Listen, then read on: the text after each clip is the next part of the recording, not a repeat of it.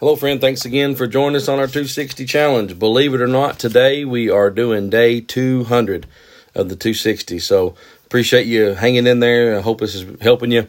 Today we're coming to you from 2 Timothy chapter 4, and it will be another book that we'll close out this week. But let me give you an Apostle Paul timeline here real quick to kind of set this in perspective. Paul's conversion happened in Acts chapter 9. We know that around AD 34.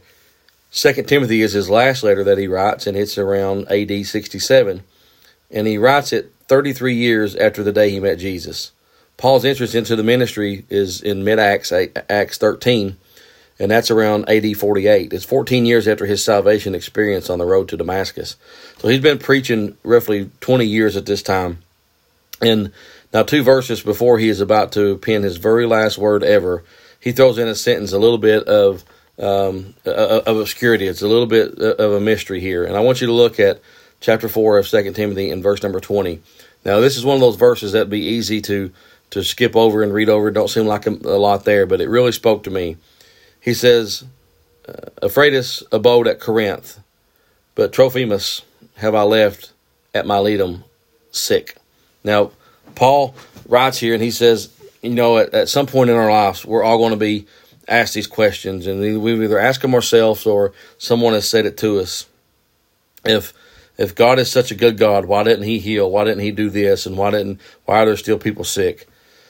Paul here is saying that he's left this man sick at Miletus. Now, this is a man who God used to bring healing to many people's lives, talking about Paul.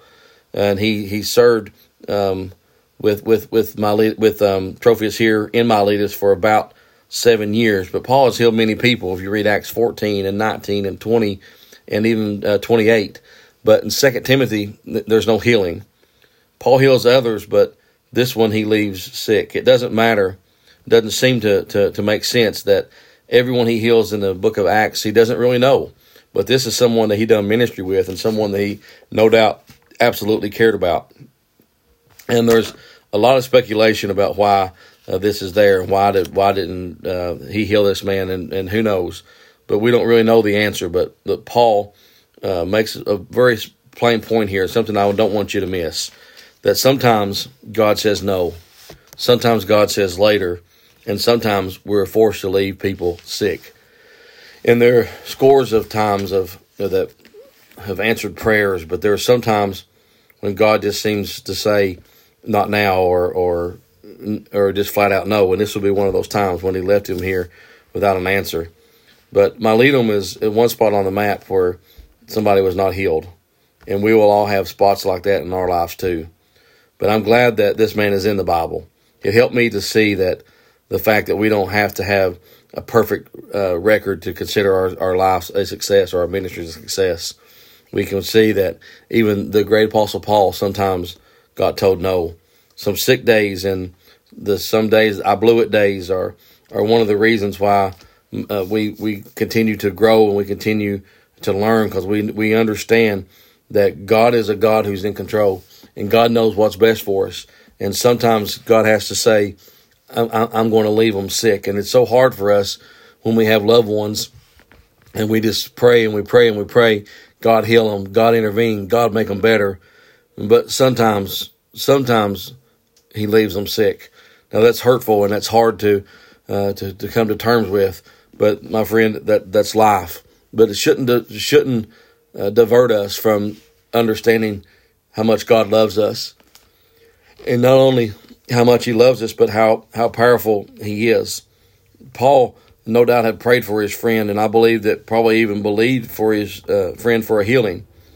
But Trophimus wasn't healed, and we have to be to the point where we're okay with that and saying, I've got spots in my Christian walk that are a mystery to me, that sometimes God didn't do what I think He should do.